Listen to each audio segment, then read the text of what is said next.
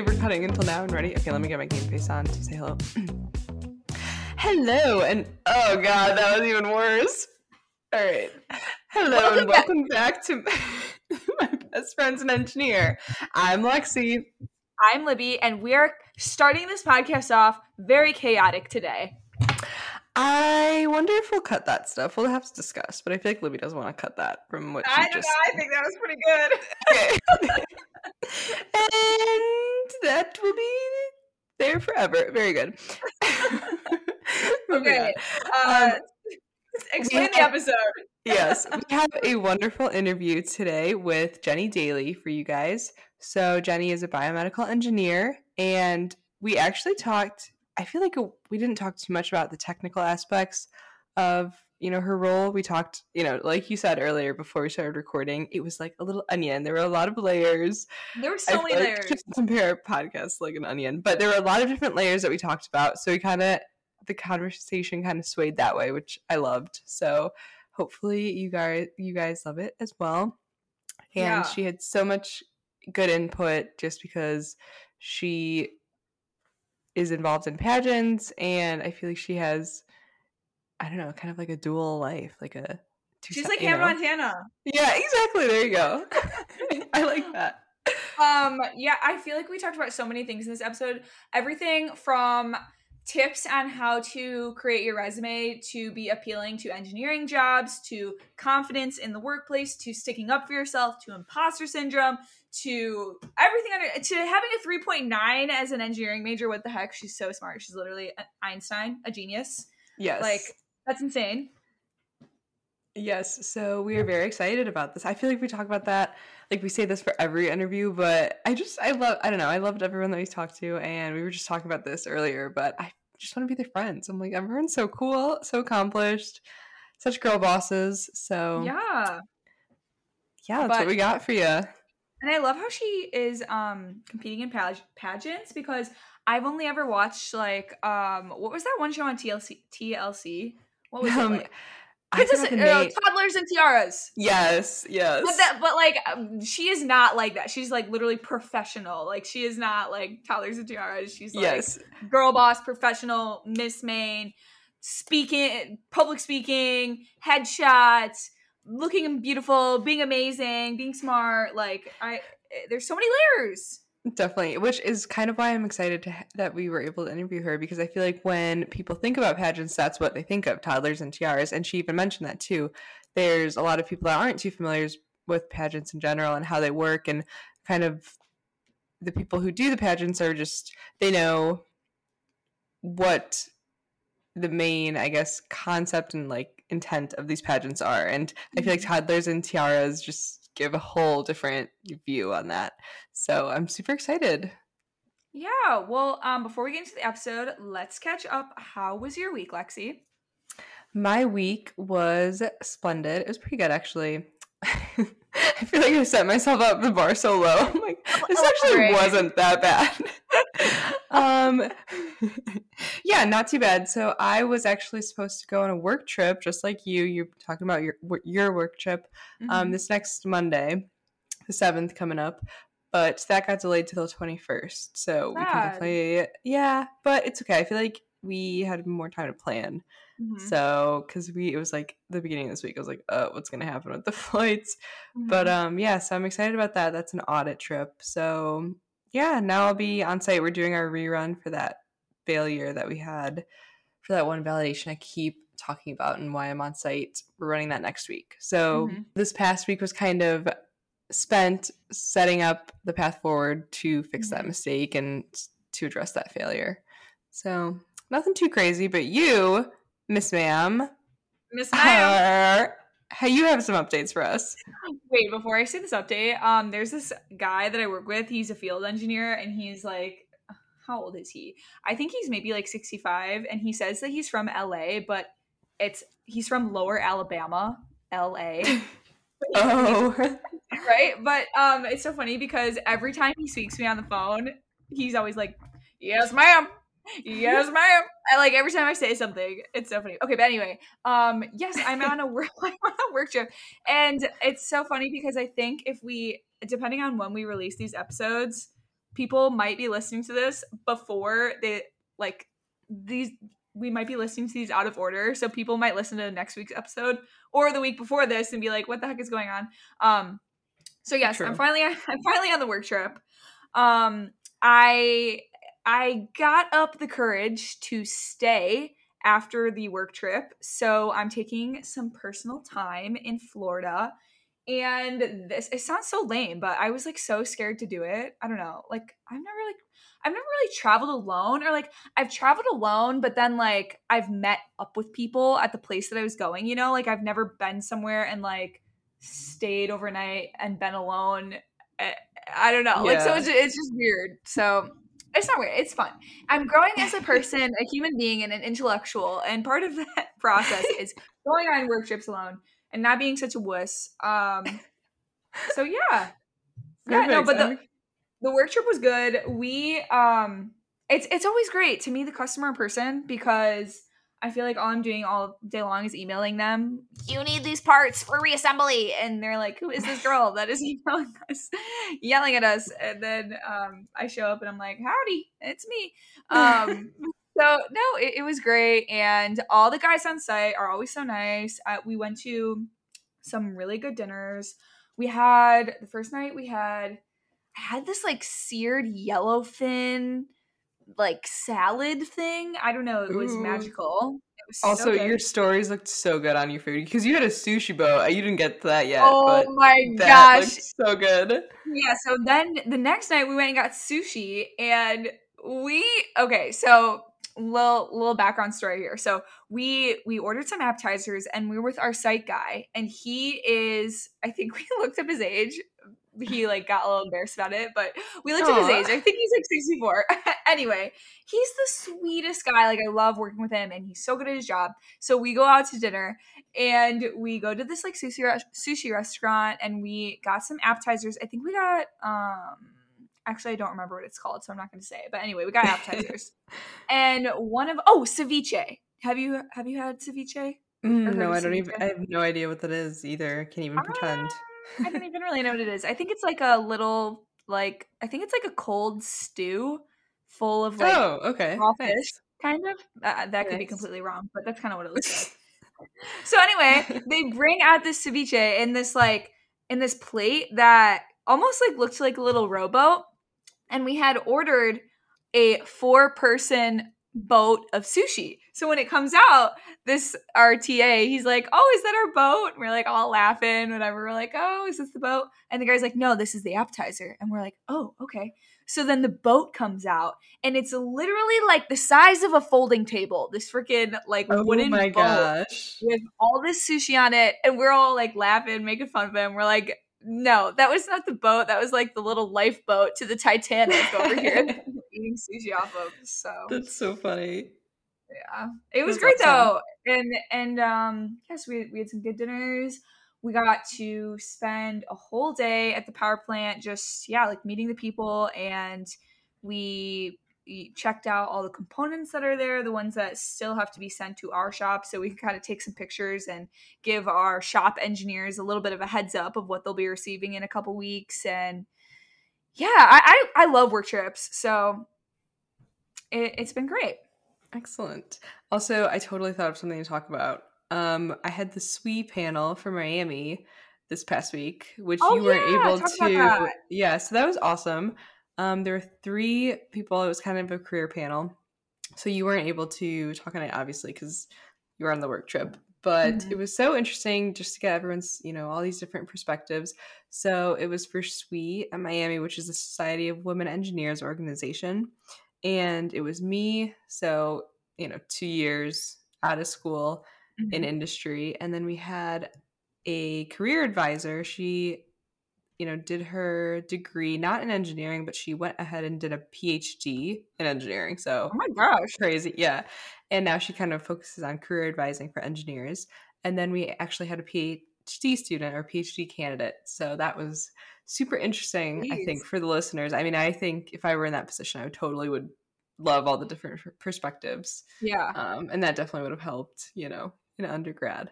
But yeah, so that was awesome. So that was Wednesday. So I feel like my weekly updates are so boring. I'm like, what? They're like, what does this girl do? I don't know. I don't really know either. Just validation, goddammit. Yeah, I always talk about work. Maybe I should. Okay, I'll be better next week. Sorry, guys. No, I love that you talk about work because it's so interesting to me because I feel like I have no idea what you do, and Yeah, I have no idea what a validation engineer is. So I love hearing about it. I just feel like it just varies like when I'm on site. So that's kind of why I give an update. Because I'm like, today, like this week wasn't on site. Next week I'll have to be on site 5 a.m. Run in that rerun. Yeah. Oh yeah, so excited. But yeah, so next week, okay, I'll do something more fun. Lovely. Well, yeah, no, I'm glad that you got to do the SWE panel and that it went well. And I'm sure everybody who was able to attend, it was super valuable for them to hear from all the different perspectives. Hopefully, yeah. Fingers crossed. Yes. All right, let's get into our reviews, and then let's get into talking with Jennie. Yes. All right. So this person said on Apple Podcasts, I've been working with an engineering degree in various roles for the last 3.5 years. This is the podcast I needed as I made the transition to the work world, and it's also the podcast I use now to break up those endless work from home days. Amazing. I am so glad to hear that. I know that work from home, it can just get so lonely when you're in the house alone, especially if you don't have any meetings. So love that. Lovely. So I am going to read a review that someone left on our Google form, and real quick, I'll give a quick spiel. Our Google form, it'll be in the show notes, and then it's also in the link in our bio and Instagram. It's pretty self-explanatory, so if you're interested, just hit that link. But essentially, we're doing a giveaway. Once we receive 100 reviews on Apple Podcasts, we will give away a $100 gift card. And you can be entered if you leave one of these reviews on our Google form. So this person said, I love your podcast. Please talk about getting through weed out classes in college. Lexi, I don't know about you, but I think we definitely could have an entire episode just talking about weed out classes. Oh, yes. Tips and tricks and horror stories, but also fun stories. Oh, yeah. Like the time that I literally failed physics because I didn't know that you had to solve the problems in X and Y direction. So I didn't know if we were going to bring that up.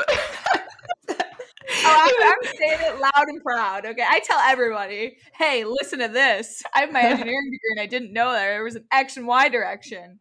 Oh my goodness. That's so funny. Ay caramba. Literally. Oh my gosh. Okay, let's start talking to Jennie and let our listeners in on this valuable conversation. All right, we have another guest on today's episode of My Best Friend's an Engineer. If you want to go ahead and introduce yourself, say your name, what you majored in, and what industry you're currently working. Yeah, my name is Jennie Daly. I'm a biomedical engineer and I work on the advancement of medical devices. So I'm a research and development side. Awesome. Ooh. Fellow medical device industry. Love it. Yeah, that's right up your alley, Lexi. Oh, yeah. Awesome. So where did you go to school? Kind of how did you choose your major? Can you give some background of kind of like your schooling? Yeah, for sure. Yeah, so I went to the University of Maine and I studied biomedical engineering. I got a minor in math as well because I love math. But I got interested in biomed engineering because originally I was like, oh, I want to be a doctor, just like pretty much everyone who does well in science classes thinks. And then I got talking to my calculus teacher, and he actually had graduated with an engineering degree, and I was like, what is engineering? Like, this was like senior year, like when you're supposed to be applying for colleges. I was like, what is engineering? What do they do? And so I talked to him and he was like talking to me about it, and I was like, that sounds kind of cool. And then I found a way to actually combine my love for medicine with my love for calculus and decided to pursue biomedical engineering, and definitely don't regret it. It was, I think, a really great career move for me. I love what I'm doing and I think it's the perfect fit for me. Awesome. Are you still considering med school, or did you kind of decide? Yeah, so I actually had originally like gone in because I knew if I got a biomedical engineering degree, I could still go into med school after because you hit all your credits you required. I actually have a pre-med focus. And then it was like my senior year of engineering, and I was like, I actually think my favorite classes were my engineering classes. Like, I really want to see what this is like in industry. I really want to go out there and try and, see if I like that. And so then after my first, like, I've had two jobs now, and I have loved every minute of it, and I do not regret my decision. So I could always go back for med school if I wanted, but I just don't think that's the path for me. So you said that you majored in bioengineering and then you minored in mathematics. If for someone who doesn't know anything about that, could you kind of give just like a high level of the topics that you learned about in your classes and like how labor intensive with math and all that your classes were? Yeah, so the math minor was actually just for funsies. You definitely don't need it. But Just when for funsies. I love math, and so you got to choose what your tech electives were, and I just chose math tech electives. Usually you can choose like other like easier ones. I chose complex math because obviously I'm a tryhard. And so I went in and I like took all these complex math courses, like just a few extras, because with an engineering degree, you have to take all the way up to differential equations anyway. So I only needed like two or three of my Mhm. tech electives to be math classes for me to get the math minor. So I was like, I'll definitely do that. Like, that sounds great. But other than going all the way up to different differential equations, linear algebra, with the math side for biomedical engineering, it's actually crazy. You have to do such a diverse course set. So I had to go all the way up to organic chemistry too. I had to go to biology through biology and microbiology and like all this molecular bio. I don't even, I'm trying to remember all my classes. I went from biology to chemistry. I also took mechanical engineering, so I did statics and strengths and a few others. And then I also had to do electrical engineering, so I had to take circuits. So really, it gave me like a super diverse course set, which I actually really appreciated, because then when I was having like when it came to going into industry and I had conversations with mechanical engineers, I knew what they were talking about when they were like, "Oh, this moment doing this." Well, I was like, "I know what you're talking about. Like, this is easy." And then when it came to like talking to electrical engineers, and they're like, "Well, what about this resistor? What about this resistance? Like all this stuff." And I was like, "I know what we're talking about. Like, I'm I'm involved. I'm in this convo. Like, like actually like included." And it was great, and it actually made it so I could 3D print and design and do my own like mechanical side. I could also solder my microcontrollers, wire them. I could program those because I also took like some programming classes in my like bioengineering courses. So it was like really cool. It gave me such a diverse like skill set that it helped so much when it came to getting a job, because I had so many things that I could like chalk up on my resume. Like, I have experience doing this, and this. It was so awesome. I didn't know that bioengineering was so broad. Like it sounds like you had so many different diverse classes and everything. Yeah, I even had some chemical engineering. We did like fluid flow and like all that's like heat transfer, like, yeah. Love it. Love that. Did you have any preference between all those different aspects of engineering, or did you just like having kind of a little bit of everything? Yeah, so I really loved having everything, but I had always had this thought in my head, like, if I went back and chose a different engineering, what would I choose? And honestly, mechanical engineering is my favorite. I love 3D design. I actually have my own 3D printer at home. I do 3D printing just for fun. I do like CAD designs, everything. Like, I love mechanical engineering. I love how math heavy it was because you do a lot of calculations, angles, Hmm. everything. So definitely mechanical engineering was my favorite. I would say electrical engineering, I can do the very basics, but when it came to like they're doing like PCB board designs, they're doing stuff, I'm like, whoa, like way above my knowledge. How did you get into 3D printing? Is that just like a side hobby that you took on after college, or did you get into it in college? Yeah, so one of my courses was actually 3D printing, like because we had such diverse labs, everything. Yeah, Oh, I did a lot in college. That we actually bioengineering has one of the highest credit hours required to graduate. So one of my labs was 3D printing, and what we did is we designed a wrist powered 3D printed wrist powered prosthetic. And it was really cool because so what we designed it for was actually because um if you have like a child and say they have like they need a prosthetic for whatever reason, it's really hard to actually get them a prosthetic that fits because they're constantly growing, they're constantly changing. Their body is going to have different like angles, different everything as they grow, and it's not going to fit properly. It's either going to be too big, fit, or too tight. I mean, it's like crazy. So prosthetics are so expensive that it's so hard to actually get a child that's going to have like they're either not going to have a prosthetic at all or likely that it's not going to fit them properly. So when 3D printing became such a huge thing, people started 3D printing like little mechanical prosthetics that these children could then use, and then if they outgrew it, like they had a growth spurt overnight, we could just print them a new one, and it's so cheap, effective, you could easily change the dimensions, everything. So that was a big lab of mine, and it was so cool. There's actually a young girl who used a 3D printed wrist powered prosthetic, same thing. And she threw the first pitch at every baseball game, every stadium. Not every baseball game, Oh but my every gosh. That's stadium. awesome. Yeah. So Get it, girl. yeah, it was so cute. We learned about her and so that's how we got introduced into 3D printing, and it like touched on my love for prosthetics. That was a huge reason I also went into biomedical engineering. You ask any bioengineer, they're going to tell you they love prosthetics. Like it's such a cool, like love it so much.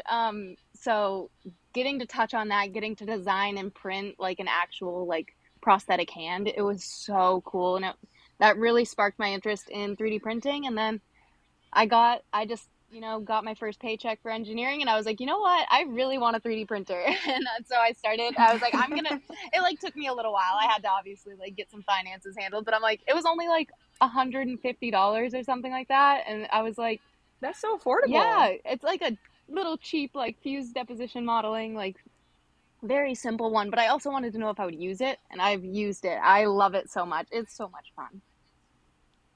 That's awesome. What is the coolest thing you've 3D printed? So one of the On your own, cutest, besides the class. yeah, aside from the prosthetic hand, definitely hands down favorite thing I've 3D printed.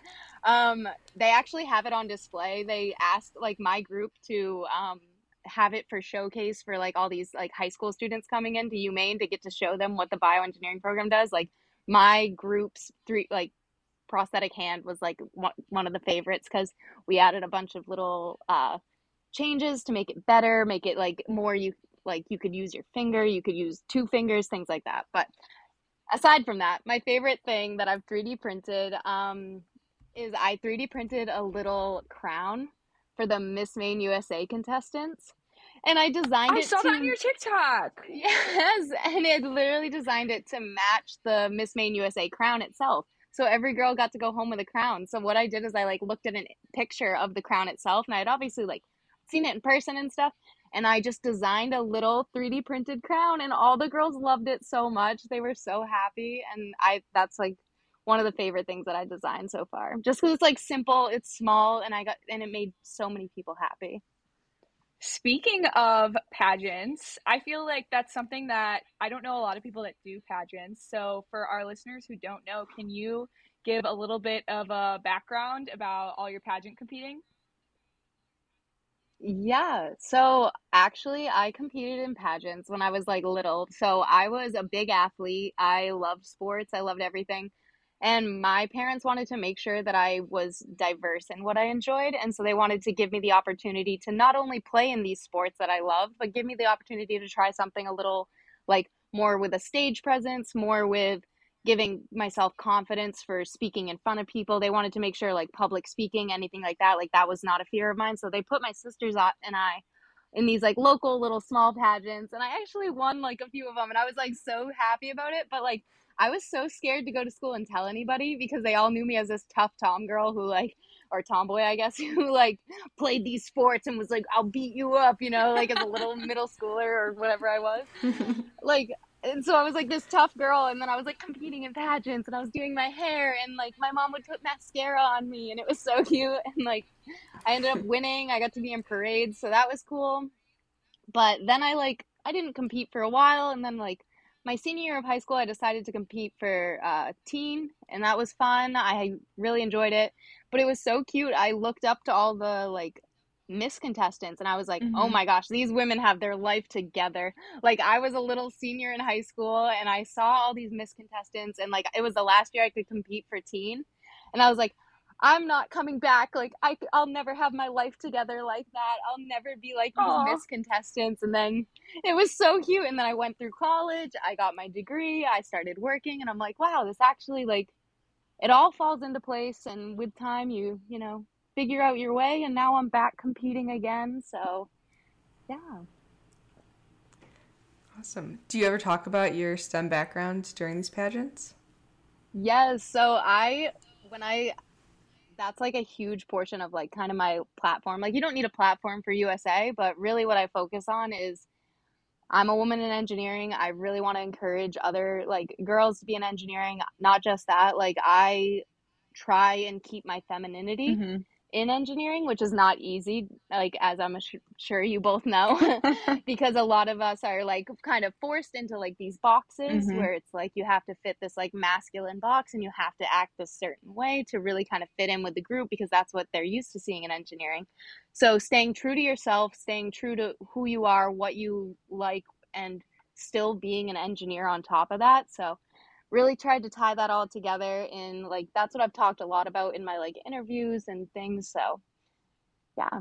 I think I saw you posted that something about the Miss USA contestants, and that actually a lot of them have been in have or do have STEM degrees and are in STEM industries. So, have you met a lot of other women in your time competing in pageants that are in STEM? Yeah, so I know one girl that I'm competing with right now. She has taken the MCATs. Dang. I'm pretty sure, yeah, she like has graduated. She's also a model. She does like all this stuff. It's amazing. And it like really helps like prove the point. Like you don't need to fit a certain box to be in STEM.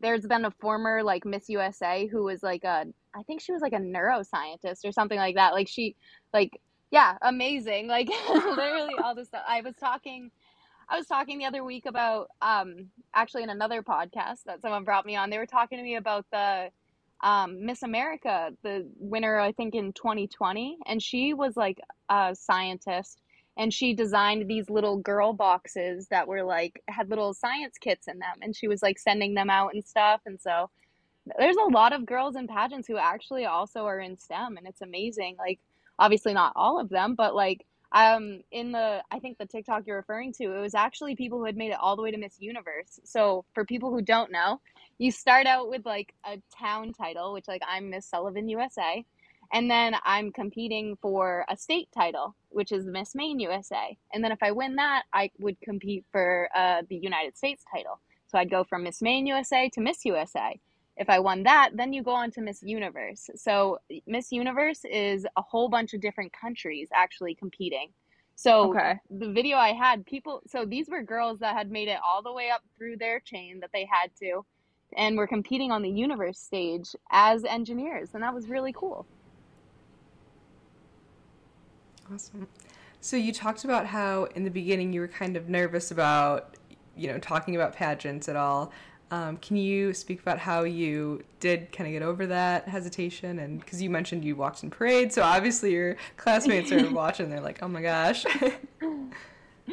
Yeah, it was definitely it's always kind of been a struggle, like keeping the difference. I know like we all want to appear like confident in who we are and everything, but to be honest, it's definitely a struggle to kind of because I think there's such a negative like view on pageants when you're on the outside. Like a lot of people who aren't involved in pageants have this idea of what they are and everything.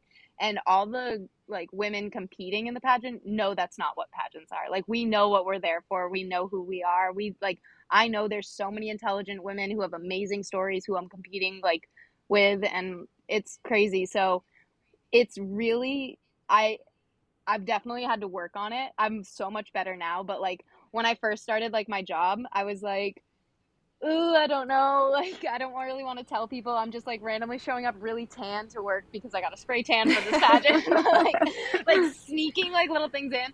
And then there became a moment where I was like, care. Like I don't Yeah. care. That's who I am. That's part of what I am. Like I show up in heels every day. They say something, I'm just gonna laugh at them. I don't care. Like that's I know who I am and I know I'm confident in it. So I started putting up pictures because my sister had printed out pictures for me that were like me and my family at the pageant and stuff. So obviously I'm all dressed up in a gown and everything, and people are gonna see that. So like I put those in my office, and I just don't hold back when people like I've had people make little jokes like, "Oh, Miss America," you know how people get. And so like Yeah. I don't know, I'm just like, "Yes, that's me. I am Miss America. Go ahead, call me that." You're manifesting it. Yeah. Um, so have you ever noticed while you've been doing these pageants, have there been aspects that are kind of similar to your role or the way that you show up in your job? Or like has competing in pageants helped you at all with, for example, maybe your confidence at work or anything else? Yeah, that's actually amazing. Yes, you're for someone who hasn't been in pageants, you nailed it. Because literally, the confidence I've gained from competing in the pageant really helped me in work when it came to standing up for inequality, standing up for different issues. Like there were moments where I was like, I'm not gonna hold back. I'm going to bring up this issue. I'm gonna point it out. We need to get this fixed. Like Mm-hmm. this is gonna affect so many other like young women who are just starting their career, and if they're facing the same thing that I face, like I will feel terrible for not doing anything, so I'm going to start doing something. So when I started standing up in those like instances where it's really an impact from like the pageant and like how confident I felt in my ability to speak up and like what my voice was worth, and then when it came to working, I got more opportunities to present my work to larger teams, all the way up to I presented to the board of directors, the Oh CEO. my I've goodness. presented like, so yeah, so I've really like, I just took on all of this and started presenting, doing all that, presenting my work, and realized like, wow, if I can accomplish that, like when it comes to the pageant, like talking to four strangers in an interview, like should be nothing. Like I just presented to like the people who own my company. Like they own my company. They can like can me at any moment. Like I just presented work to them and I was confident and I answered all their questions with no problems. And I'm like, this interview and this pageant should be nothing. Like walking on this stage should be nothing. So it really like they go hand in hand where like it's like they keep like leveling up my like confidence and my like in my abilities in different ways and different sides. So like the pageant helps, then work helps, then the pageant helps again, then work helps again. And I'm really like, yeah, built me right up. You, Libby, you nailed that. That's awesome because I feel like a lot of, or I shouldn't say this blanket statement, but sometimes I feel like as a woman in STEM, you might feel a little bit more shy or timid surrounded in an environment with all these like, big men. Yeah, you definitely can. Like there's moments like I think it also helps like I always have like this kind of extroverted personality. So I force Hmm. friendship on people. So I make all these intimidating men. I'm like, you're gonna be my friend. Like we're gonna be besties. Like, come on, let's do this. And so like forcing that on them, and then it like then you're in the pageant and you're around all these like intimidating women because they're so powerful. Like they are so ready, they're so sure of themselves, they're so like the amazing things they're doing for their community and everything, and instead like it empowered me instead of making me feel afraid. And I think like the same thing in my work when I started becoming friends with these like men who I'm working with who are like, I realized like, wow, we're equals, we're doing the same work, we can like combine our thoughts, we can build these things together, and it's like I feel empowered from both aspects instead of like brought down and like made feel small. Hmm. Definitely. So you mentioned that it took you a little bit of time. Initially, you were kind of weary about mentioning your, pageants at work. How long did it take you to get that confident to put up these pictures and start bringing it up and being more open about talking about that? Yeah, so when I first competed, I didn't tell like anyone. I was like keeping it like really low. Like I was like, don't like I'm just gonna sneak around, do this, like all of a sudden show up and I'm Miss Maine USA and they're gonna have no idea. Like that was kind of like hoping that would happen. And then I won Miss Congeniality, but I didn't end up winning. But it was really cool. I'm so happy that the girls voted for me. Like that was amazing. I really appreciated it. They Yeah, so I won Miss Congeniality that year, and then that year was when I had the photos that my sister printed out for me. It was like that. It was like a month later or so that she printed all these photos for me and everything, and I like had them in a little bag because there was like other photos of my nieces and nephews all in a bag, and I brought it into work, and then I sat there and I was like, why don't I just put them up? I was like, why? Why am I afraid? Like, what are they gonna do? Like, judge me? Do I care? Like, they don't know what pageants are. I know what pageants are. Like, it was more like I had to do a lot of like self-reflecting on like, I know why I'm in this pageant. I know what I'm here for, and I know that I'm having an impact, and I'm gonna post these photos.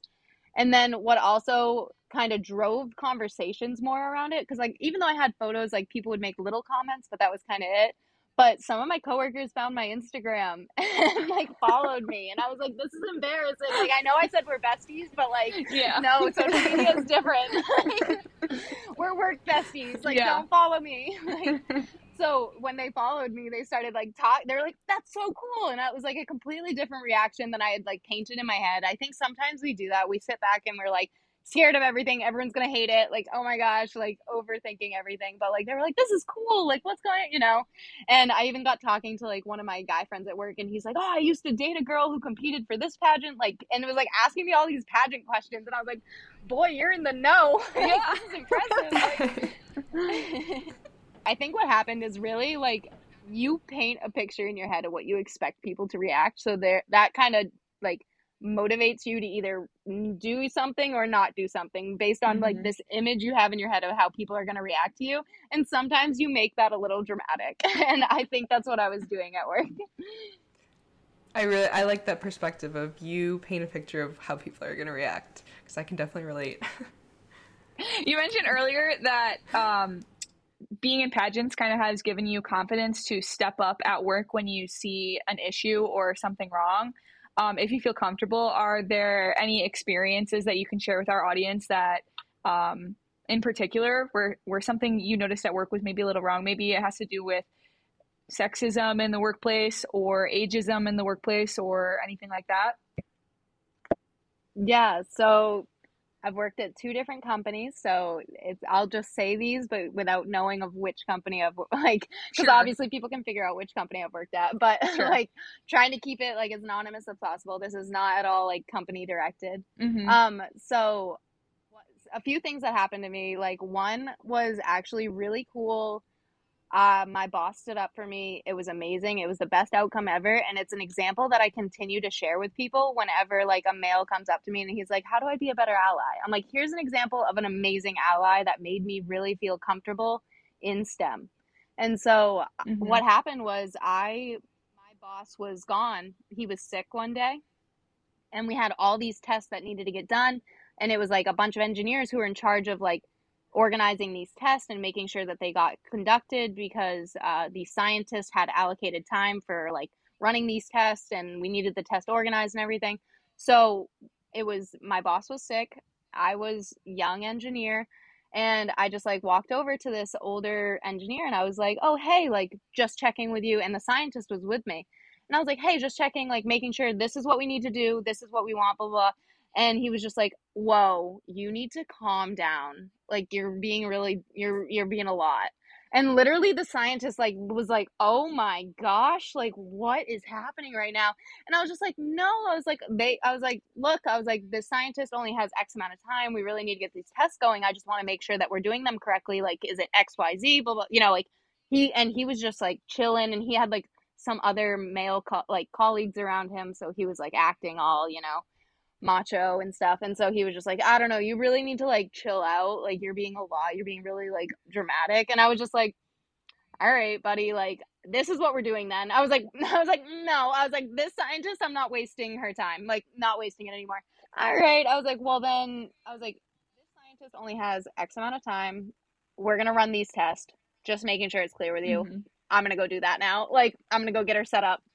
And then I walked away, and like the scientist like talked to me, and she was just like, "Whoa, like why did he talk to you like that? What was going on?" And like, and I was just like, "Oh, whatever, like stuff happens." Like I was a waitress for 8 years, and so I'm like, people talk bad to me all the time. It's fine. Like I can deal with it. Like no biggie. Like just brush it off. Like whatever. Yeah. And I was just like being all happy, and everything. And I was like, I'll just ignore it. Like whatever. Maybe he just was being weird. I don't know. And so the next day, my boss, who had been like sick and like wasn't able to be in work, and that's why I was organizing testing, he like was at we have a like morning stand up and everything, and he was like, "Hey, what's going on? Like what got accomplished yesterday while I was out, blah blah blah." And the older male colleague spoke up and goes, well, since you were gone, someone decided to be a little bossy and think they could take over. Oh my gosh. And literally, I was like, you're done. Actually, like, you're done. mad at me? Like, I was like, you're like, I'm just doing my job. Literally, like, I was getting the scientist set up so we didn't waste her time. Like, what's going on? But I didn't say a word. I literally, like, he, like, said this to my boss as I'm standing there. And my boss looks at him and goes, well, good. I'm glad someone was trying to get something done. Heck yeah. And I was like, love that. I don't even need to talk. I don't need to say anything. Like, this man's got my back right here. Like, oh my God. I literally, like, that is the example, though, I will give to so many people. Like, I have so many men walk up to me and be like, look, how do I be a better ally? And I'm like, here's a story for you. I was like, this is an example of a great ally.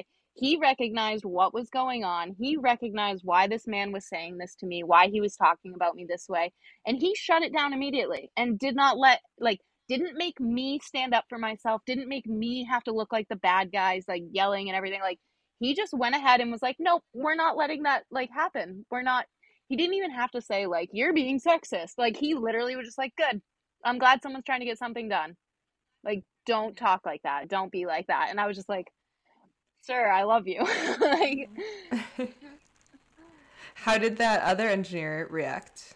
Did he say anything or? Oh, he was just like, and like backed into the corner, like, you know, whatever, like coward. Good. And I was like, yeah, buddy, back up. Like, yeah, I'm going to keep yelling at you because I'm not wasting these scientists' time. Like, these scientists have deadlines. Like, people are, we need to get stuff done. Like, we were like pushing a product out and like, it was stressful. Like, everyone was so busy. And I'm like, you're wasting time. Like, we don't have time to waste, buddy. Kudos to you for not saying anything in that situation. I admire that. Oh my gosh, I was literally in shock. I didn't even expect, like, I was like, wow, like, what just happened? Like, what did this man just try and say about me? He just tried to call me bossy? Yes. Like, in my head, like, I'm sitting here and I was like, I had to, like, run my family restaurant. Like, I always was in charge. And I was like, I am bossy. I was like, I'm bossy because we need to get stuff done. Like, shush. Like, but it was so funny. Like, I was almost like taken back. And then literally my boss didn't even wait for me to say anything. He immediately responded when just like, no, like, we're not doing this. And I just sat there and I was like, oh my gosh. I was like, that was amazing. Like, that was the best thing I could have ever witnessed. Like, that was the best way that could have got handled. I feel like, unfortunately, all too often, women in male-dominated industries, like, when we do stick up for ourselves or when we are a little bit more assertive, the answer is always from men, calm down. Like, okay, then how come when you come up to me and you're all assertive, it's just normal? And, like, I don't have to tell you to calm down. You just expect me to immediately do what you're saying. Yes. So I actually, like, am involved in like a diversity and inclusion group at like work and stuff. And there's been instances where I'm like, look, if a man is in a room and he is just like screaming, swearing, you guys call him passionate. But then if I come in and I just start saying like, we need to get XYZ done, you call me bossy. You call me like assertive. I'm like, you call him passionate and like caring and like, it's just, I was like, it's all just who it's coming from. And we really need to take a moment and reflect on that. Like, why are we so upset for them speaking up? Is it their gender? Maybe. Like, yeah. What advice would you give to someone, like a woman in STEM, who is going through that same experience but doesn't have that, ally and, doesn't have someone who did what your boss did in that situation? Yeah, so I've definitely been in that situation as well, where I didn't have the ally and I was very caught off guard. So I would say, like, do not feel bad about being caught off guard in those instances, not having an answer, not having like a response, but more make sure afterwards you take time to reflect, you take time to analyze the situation, and you take time to really recognize, like, so that way you're ready to handle it the next time something happens, because you got to stand up for yourself. You cannot sit around and wait for others to stand up for you, because most of the time they won't. You also have to bring other people that were in that situation in and be like, look, like, did you recognize that he was talking to me this way? Did you recognize that this was happening? So that brings it back to, like I said, I'm really close friends with a lot of my male colleagues. And I feel very comfortable having those conversations with them where I can literally say, like, hey, you didn't stand up for me in this meeting. Let's talk about it. Like, why didn't you recognize that they were talking to me this way? Why didn't, like, I was like, this is how it made me feel. I was like, I really did not enjoy that. I didn't appreciate that. Like, there's been instances where, like, they give credit to a man for my work and the man just says thank you. And I'm like, excuse you, like, don't say thank you, say like, oh, that was actually Jennie's, like, you know, like, Yeah. there's like things like that. So I like would pull that man aside afterwards separate, like, and be like, look, like, this is how that made me feel. And they were like, oh, well, I was caught off guard, whatever. And I'm just like, I understand that. I was like, but really you need to like take into perspective, like, this is the one big thing I got to present and they gave all the credit to you. Like, that's huge impact into my career. Like, this is something you really need to feel comfortable standing up for. And they were like, oh my gosh, like, I can't even believe that. Like, I can't believe that just happened. Like, they were a lot more reflective and like, next time, like, I will be there. I will stand up. Like, so really, I think if you're not ready in the moment, there's still stuff that can happen after. Like, if you're not ready to stand up for yourself, if you're not ready to call that person out because you don't know, like, you don't know how your work's going to react, you don't know how they're going to react, you don't know, there are still opportunities afterwards to grow from that and to make it a more inclusive and better environment if you take the right steps. So if you bring in allies, if you turn people into allies or active allies instead of just sitting there being like, I'm on your side, but I'm not going to say anything, like, you got to make them active as well. And then also just like preparing yourself, being like, what do I wish I said in that moment? What do I wish I had done differently? So that way you can make sure that you like don't just wait for those active allies to step up. You're ready to stand up for yourself as well. Yeah, I love how you said that, how you just are so confident. And I feel like pageants probably helped you a lot with that confidence, because I know personally there have been definitely times where maybe someone said something to me in a meeting and I just like brushed it off, kind of how you said like with the restaurant experience, and I was just like, "Oh, whatever. Like, that was mean, but whatever." Yeah, there definitely have been instances where I was just like, oh, it's fine, like, no big deal, like, they're having a bad day, you know, like, and like kind of tried to brush it off. Yeah. And then there have been moments where it's like, repeat, and I'm like, okay, you're treating me like this like all the time and it's starting to not be okay. Like, we need to deal with this. And like, the reason I started standing up for myself more, the reason I started being more like, even though assertive is a bad word, I was being way more assertive. The reason I really like stand up is because I recognized it happening to other women. And so that bothered me.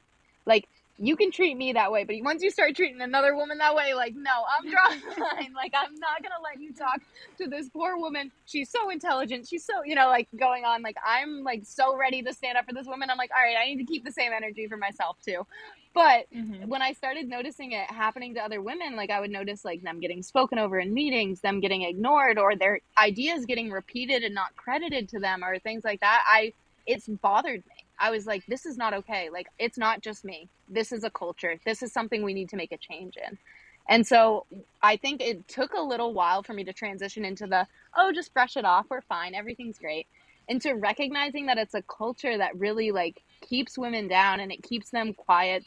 I had conversations with women after meetings when I noticed them getting spoken over or noticed them like their ideas getting taken. I would have like conversations with them and they'd be like, yeah, I actually stopped speaking up in meetings because I noticed, like, unless it's like a group I'm comfortable with, I really didn't want to speak up. I didn't want to have those conversations. And I was like, that's not okay. Like, Yeah. you have ideas, you have opinions, you are just as important as anyone else in this meeting into what we're doing and getting your opinion heard. And I was like, it was like grabbing all that information, recognizing how many people it was affecting. I was like, no, like, I need to do something. And so, yeah, that really like pushed me over. Awesome. I really like that. And you said something earlier. It was, you know, if you don't stand up for yourself, no one else will. And I think that's extremely important. And I totally agree with that, which I really, really liked that you said that. But now, kind of transitioning, I had a few questions back to your schooling and, you know, your math minor. And you kind of mentioned that having all those courses in different disciplines like electrical and mechanical really helped you, you know, obtain a position in what you wanted. Did the math minor come in? Did you talk about that at all? And kind of does that help you on a day-to-day basis? I feel like it would, because you mentioned you're in research and development. But Yeah. could you speak a little bit more on that? Because I feel like math is a good minor to have, but I don't find a lot of engineers that, or I don't see a lot of engineers that get that minor. So Yeah, I honestly don't know if it like really made me stand out, maybe, but what it could have done is really like change the way I perceive things and the way I like analyze it, because obviously there's technical questions in your interview. They're going to throw stuff at you. You got to approach it from different angles. So the math minor could have helped me out there when it comes to how I view things.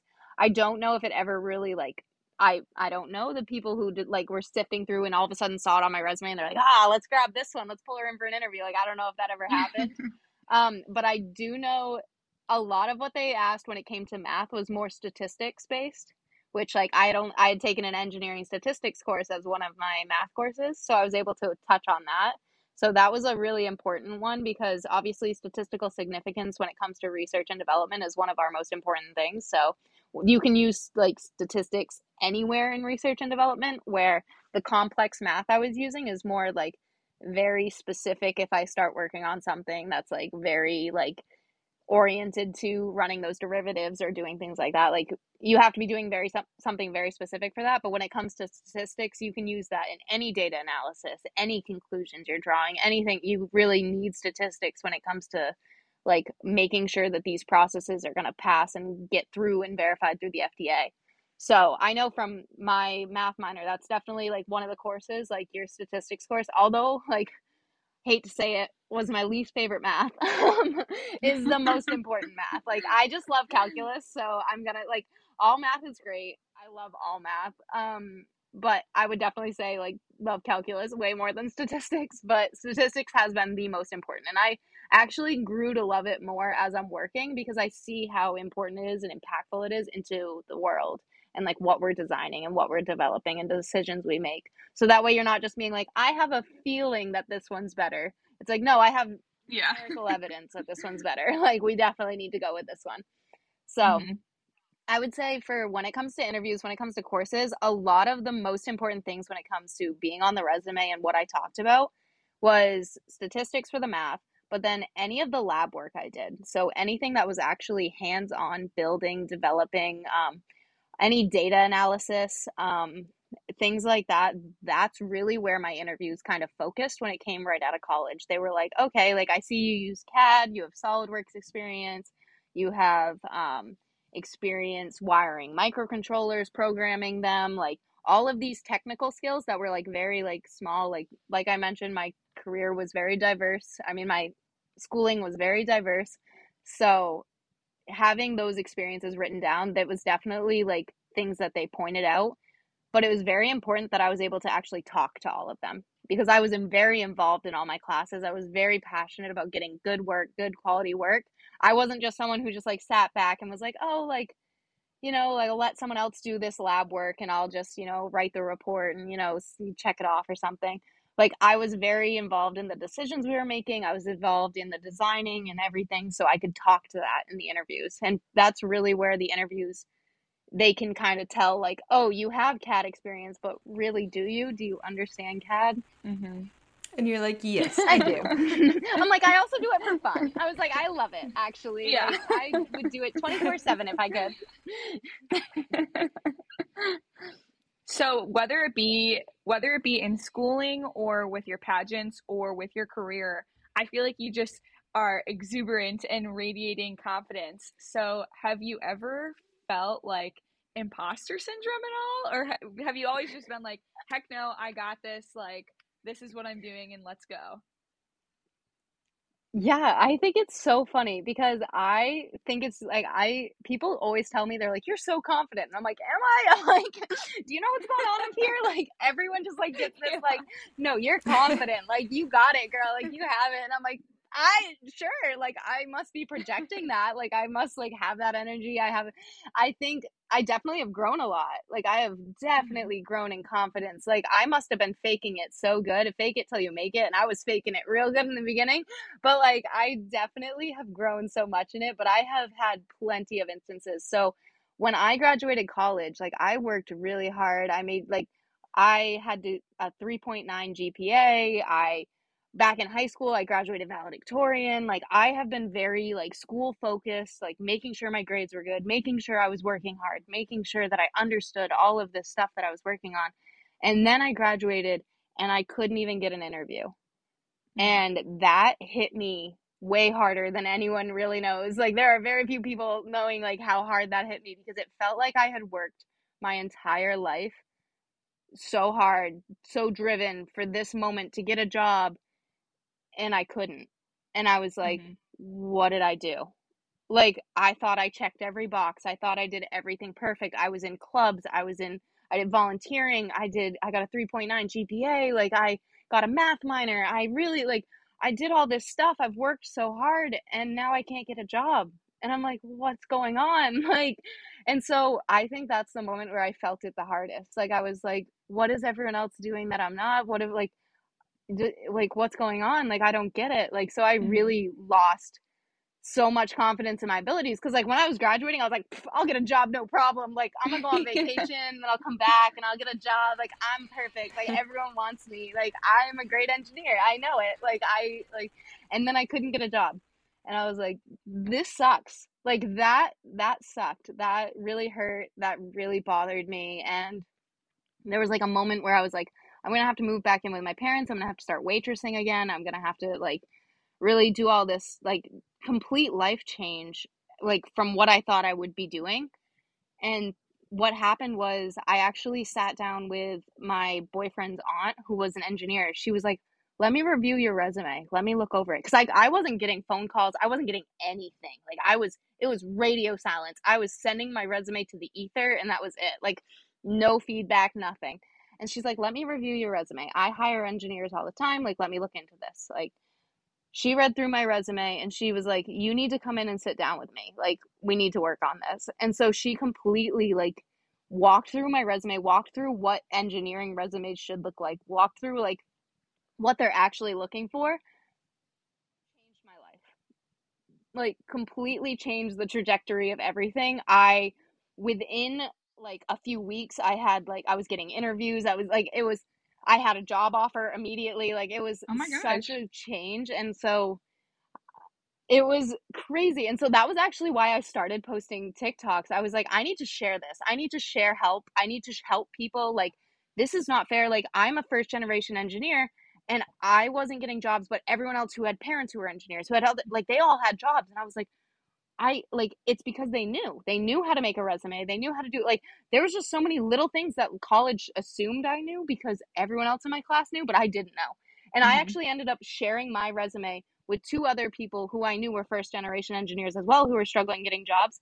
Within a month, they both got jobs as well. And it's like, oh my word, like, this is it. But there's been plenty of other instances where I've kind of been like, felt very impostery, like, especially when you're first starting out your career. You think everyone in that place knows so much. They know so much more than you. They've been there forever. They know everything. You walk into a room, and then there was a moment, I think, in like a meeting where I realized, I was like, I know way more than some of these people. I'm like, I thought these people intimidated me, and I'm like, they're asking me for answers. I was like, why am I intimidated? We're colleagues, we're equals. This is insane. Like, I'm answering their questions. The more questions you answer, the more things, like, it just grew in my confidence. I was like, wow, like, I do know stuff. Like, I do know why I'm here. I do know what I'm doing. This is, yeah. Can you talk about some of those main differences between your initial resume and the resume that that your boyfriend's aunt kind of helped you with? I know that you mentioned you talk about it on TikTok a little bit, but kind of what were the main takeaways? Yeah, so huge things. So I had my resume reviewed by teachers, because that's what my parents were, and by like business majors, because I had like best friends who were business majors. I think they all thought my resume was great. They thought it was amazing. Engineering resume, not the same. Not the same as a teacher resume, not the same as a business resume. When I sat down, she's like, you know so much and you've put nothing on this paper.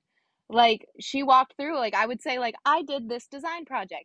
Thumbs up. Like, ask me about it, kind of like, let me tell you what I know. Like, I thought that's how it went. Like, I thought I was supposed to give them just enough to get them curious or something, like, whatever it was. And I like gave like very basic details, like, oh, hey, like I did this design project. Like I designed a prosthetic hand, instead of saying I used SolidWorks to 3D print a prosthetic hand that was wrist powered, that, met the anatomy, blah, blah, blah. Like when it came to writing my actual like new engineering resume, I went into detail on all of that. Like I said, Mhm. I developed a black box sensor, right? No, what I did was I used LabVIEW to program an entire, like I literally had to go into specific details, because what a lot of engineering companies do is they have like a sifter. And if you have certain hit words like LabVIEW, like SolidWorks, like certain like technology words they're looking for. And if you hit on those, if you say like I have PFAMICA like experience, I have cat Python, I have all, then they pick up your resume. And I wasn't going in detail enough on what I actually did. So what I really needed to do was actually describe to them what I did. Do not skimp on the technical details. Do not miss on any, like, do not just say, do not like basically like, I was minimizing myself. I was Mhm. really like, I was like, oh, I did this cool thing, like kind of, it's like, no, I'm confident and I'm aware of what I did. I used this, I did it, like I calculated this, I used this statistical analysis, I determined this from that, like really like going in detail, because I knew the technical detail and I would have said it in the interview, but I didn't put it on paper and I was getting passed up because of that. Mhm. Yeah, I on my resume, before I had somebody look at it, it was kind of the same thing where I was just like listing off like I did this project. But then when someone reviewed it, they were like, "No, don't have like a technical section. Put the technical section into the describing section. Like use the technical words to describe what you did." Yeah, because they're really interested in like how you use that stuff. So like it's not just that you use CAD. How did you use CAD? It's not Mhm. just that you use Python. What did you use it for? Like they really want to show examples. Like they need to see that you actually did use it, because you can use it for so many different things. They want to know how in detail, how often, everything. So you kind of touched on how you started posting on TikTok. You wanted to share this information with people who didn't really have access to it. Is there any other reasons, or was that kind of your main reason? Can you talk about kind of your content? Yeah, so I really like originally started out like there was like a few things. One, I was dealing with a lot of like I needed an outlet. I really did. I needed other Mhm. people who were dealing with the same thing. I needed people to reach out to communicate with. I needed to be like, "Oh, you're dealing with this too?" Like it's not just me. Like there was definitely like dealing with that imposter syndrome. I had instances where I was just like, it's just me. It's only me dealing with this. It's my fault. I need to fix it. I'm the problem. And then you go on TikTok or you go on a social media and you recognize how many other women have dealt with issues like this. How many other women are also in this. Like when you realize that, it makes you feel like, okay, like I've taken this step now. It's like, okay, it's not me. It's not Mhm. just me. It's not my fault. I need to like there's like been plenty of instances where I could have just like buried myself in a hole, been like, it was all my fault. I'm the reason they acted that way. I'm the reason they treated me that way. And then with like an outlet where I really got to reach out and communicate with other women who had similar experiences, that was like so amazing, so helpful, because I I had some like obviously I made a bunch of friends in college, but not all of them actually pursued engineering. Not all of them went Yeah. into it. And so having people who and not every woman's going to experience the same thing in engineering. If you're in a completely different company where it's all full of like that boss that I told the story of, like you're going to think engineering's great and there's no problems, like no problem at all. But like some people do. Like and so being able to find those people, being able to find those common issues and like being able to like talk to them about that, that was great. The other thing really, really was I grew up in a small town. I grew up where not a lot of information about engineering was available. And I know that social media is something that we can utilize to get information to people in these areas, that we can like educate people. I would never have had like an engineer that I could like look up to and be like, oh my God, that's the career I want. Except I happened to get a new calculus teacher that year who was an engineer. Like, and so that was amazing. And I was able to talk to him about engineering and that changed my whole life. And now I'm in the perfect career for me. Like, just because you don't know a career exists, like because you grew up in a small town, you grew up in an area where that information wasn't really available for you, like I wanted to use social media as a way to kind of make sure people knew it was an option. I don't want to force engineering on anyone. Like, if it's not for you, it's not for you. Like, I like, do whatever career is best for you, but like, I need you to know it exists and I enjoy it, and this is why I enjoy it. Do you still keep in touch with that high school teacher by any chance? Like, did you tell him how much of an impact he had in your future career? So I actually, I told him when I got into college, like after a few years, because I had come back to the high school for something, and I kind of like ran into him and I was like, yo, I just want you to know, like, I love what I'm doing right now. And I was like, and you're a huge reason. Like, I would not have pursued this career. I would not have pursued this degree. I would have gone into something that I wouldn't have enjoyed as much. And I just want you to know, like, I love this. And like, this has been amazing. So I haven't talked to him since like I started working or anything. I don't really like, when I go home, I just see my family, and that's kind of like what I do. But I definitely think there is moments where I would kind of want to like be like, hey, just so you know, like I love it. Like, thank you. On your social media, I know that you post a lot about like your outfits that you wear to work, and hashtag engineer in a bikini. And correct me if I'm wrong, but I think I saw on your Instagram that you posted some article about some shade that someone was getting for being a woman in a male dominated field wearing a bikini or something like that. So can you just give our audience like a little brief overview of like your passion for standing up for women to wear like whatever they want that's appropriate in a STEM industry? Yeah, so I definitely feel like women are scrutinized constantly for everything they wear, anything they do. Especially when it comes to clothing, because obviously our bodies are hypersexualized, and people think they have to control what we wear, what we look like. That's been happening for generations, for like in all different countries, all over the world. Like, that's just the way it has been.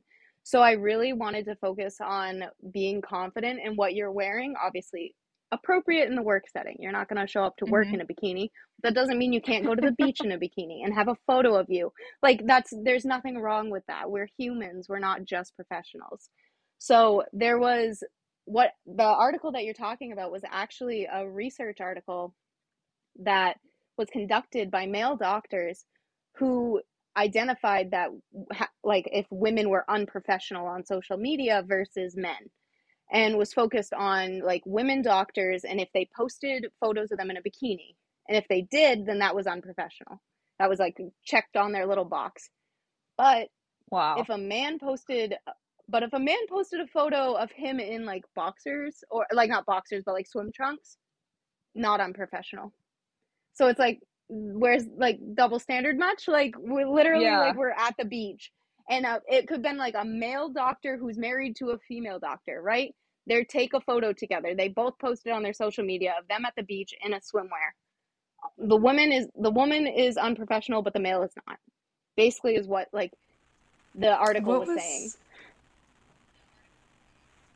What was their standing on that? What was their justification for that? Just out of curiosity, did they ever go into that, or they were like, "This is it"? So what they were looking into was the original article was just trying to say like, who is unprofessional on social media, are female doctors or whatever, and they had, or like, I don't remember exactly what it was looking into, but it was more like unprofessional on social media for professionals, for doctors, and it gave like a checklist of what they identified as unprofessional, and women in bikinis was just one of the things they identified. And it's like, where, like, it shows how ingrained like sexism is into our like society, where you don't even recognize, like, they probably weren't in their heads being like, how can I be sexist against women? I know what I'll do. Like, I'll put like, you can't wear a bikini. Like, no, they were literally thinking, and they had a little group. They all sat down and they're like, yeah, that's unprofessional. List another. Like, and they all these doctors came to this conclusion that women in bikinis is unprofessional, but men in swim trunks is not. Men in Speedos, never written. Like, anything like that was never written. So that just proves how ingrained it is. So my focus on social media was more like, hey, I can make medical devices that will save these people's lives who are out here complaining about women in bikinis, and I'll still post a photo of me in a bikini. I'll still walk on stage and me in a bikini, because my body does not make me unprofessional. My body is not unprofessional just because it's my body.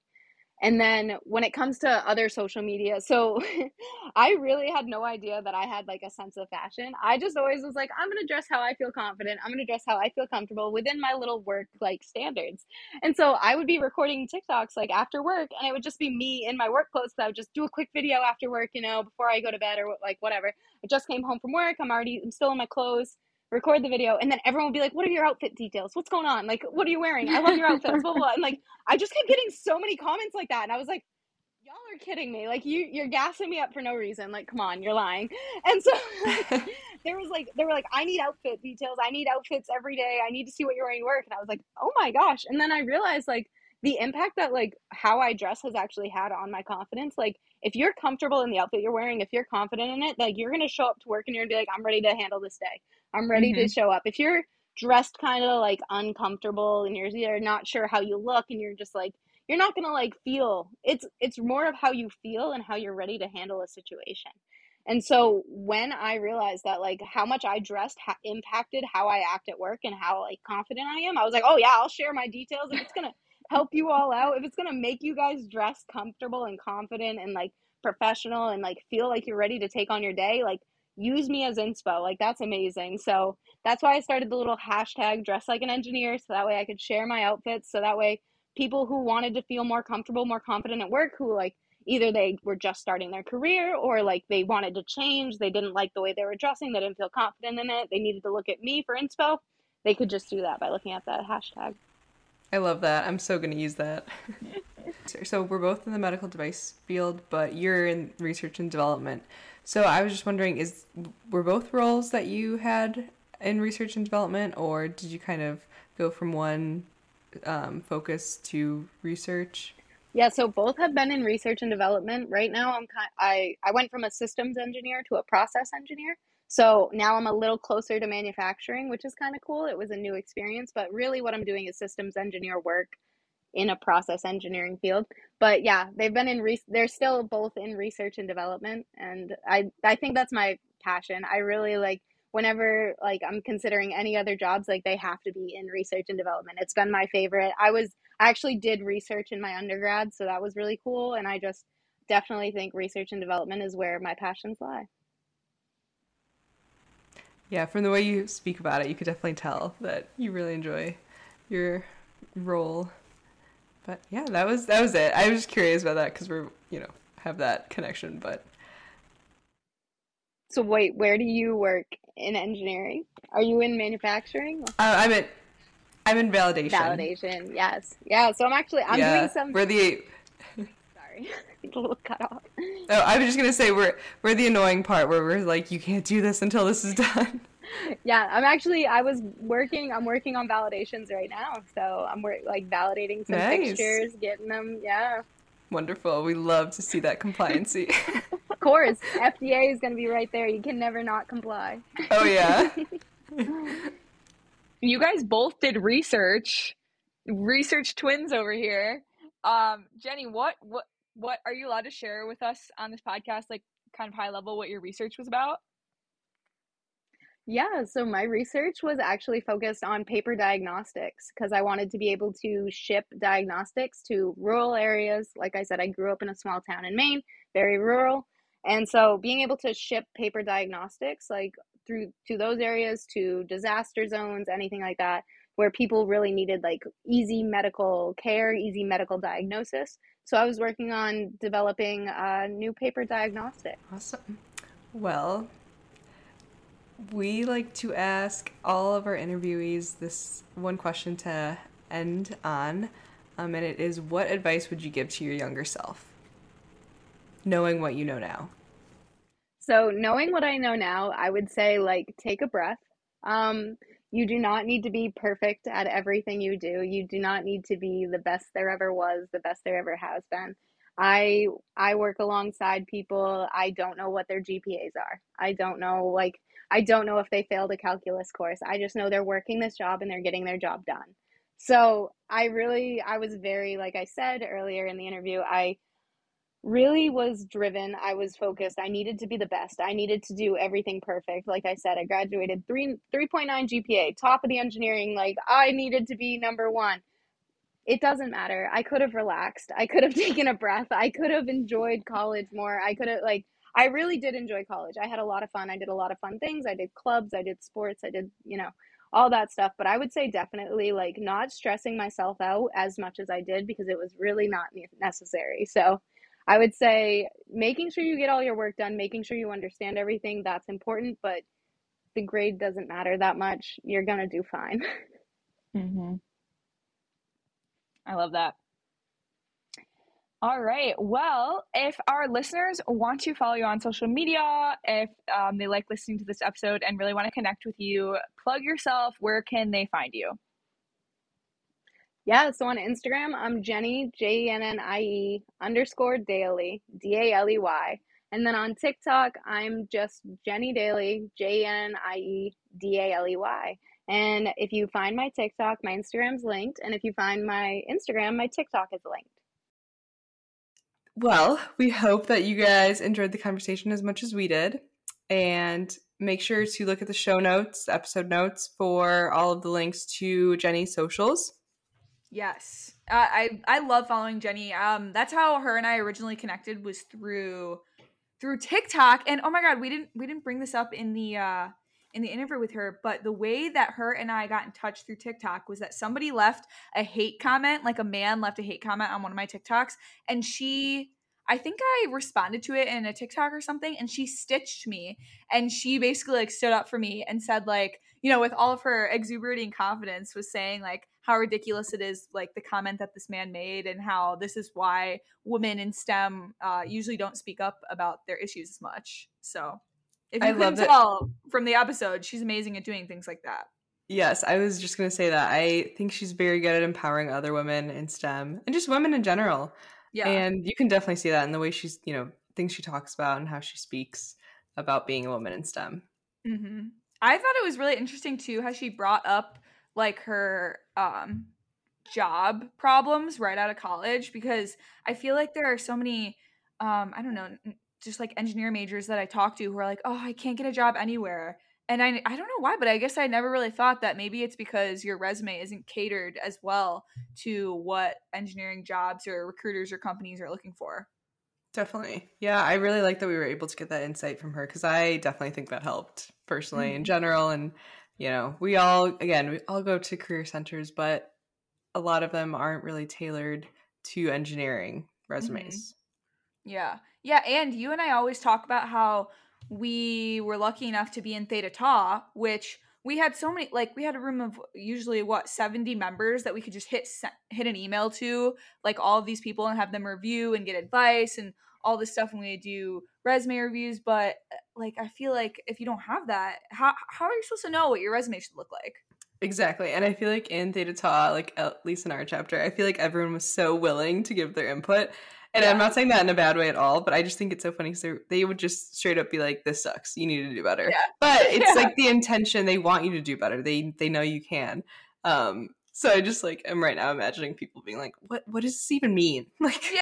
I don't know. Love that. They would just like humble the heck out of you, like the older members, and be like, oh, this literally doesn't make sense. You need to change this. But like you'd be like a intimidating like first year in Theta Tau. You'd be like, oh, okay, thank you so much. Yeah.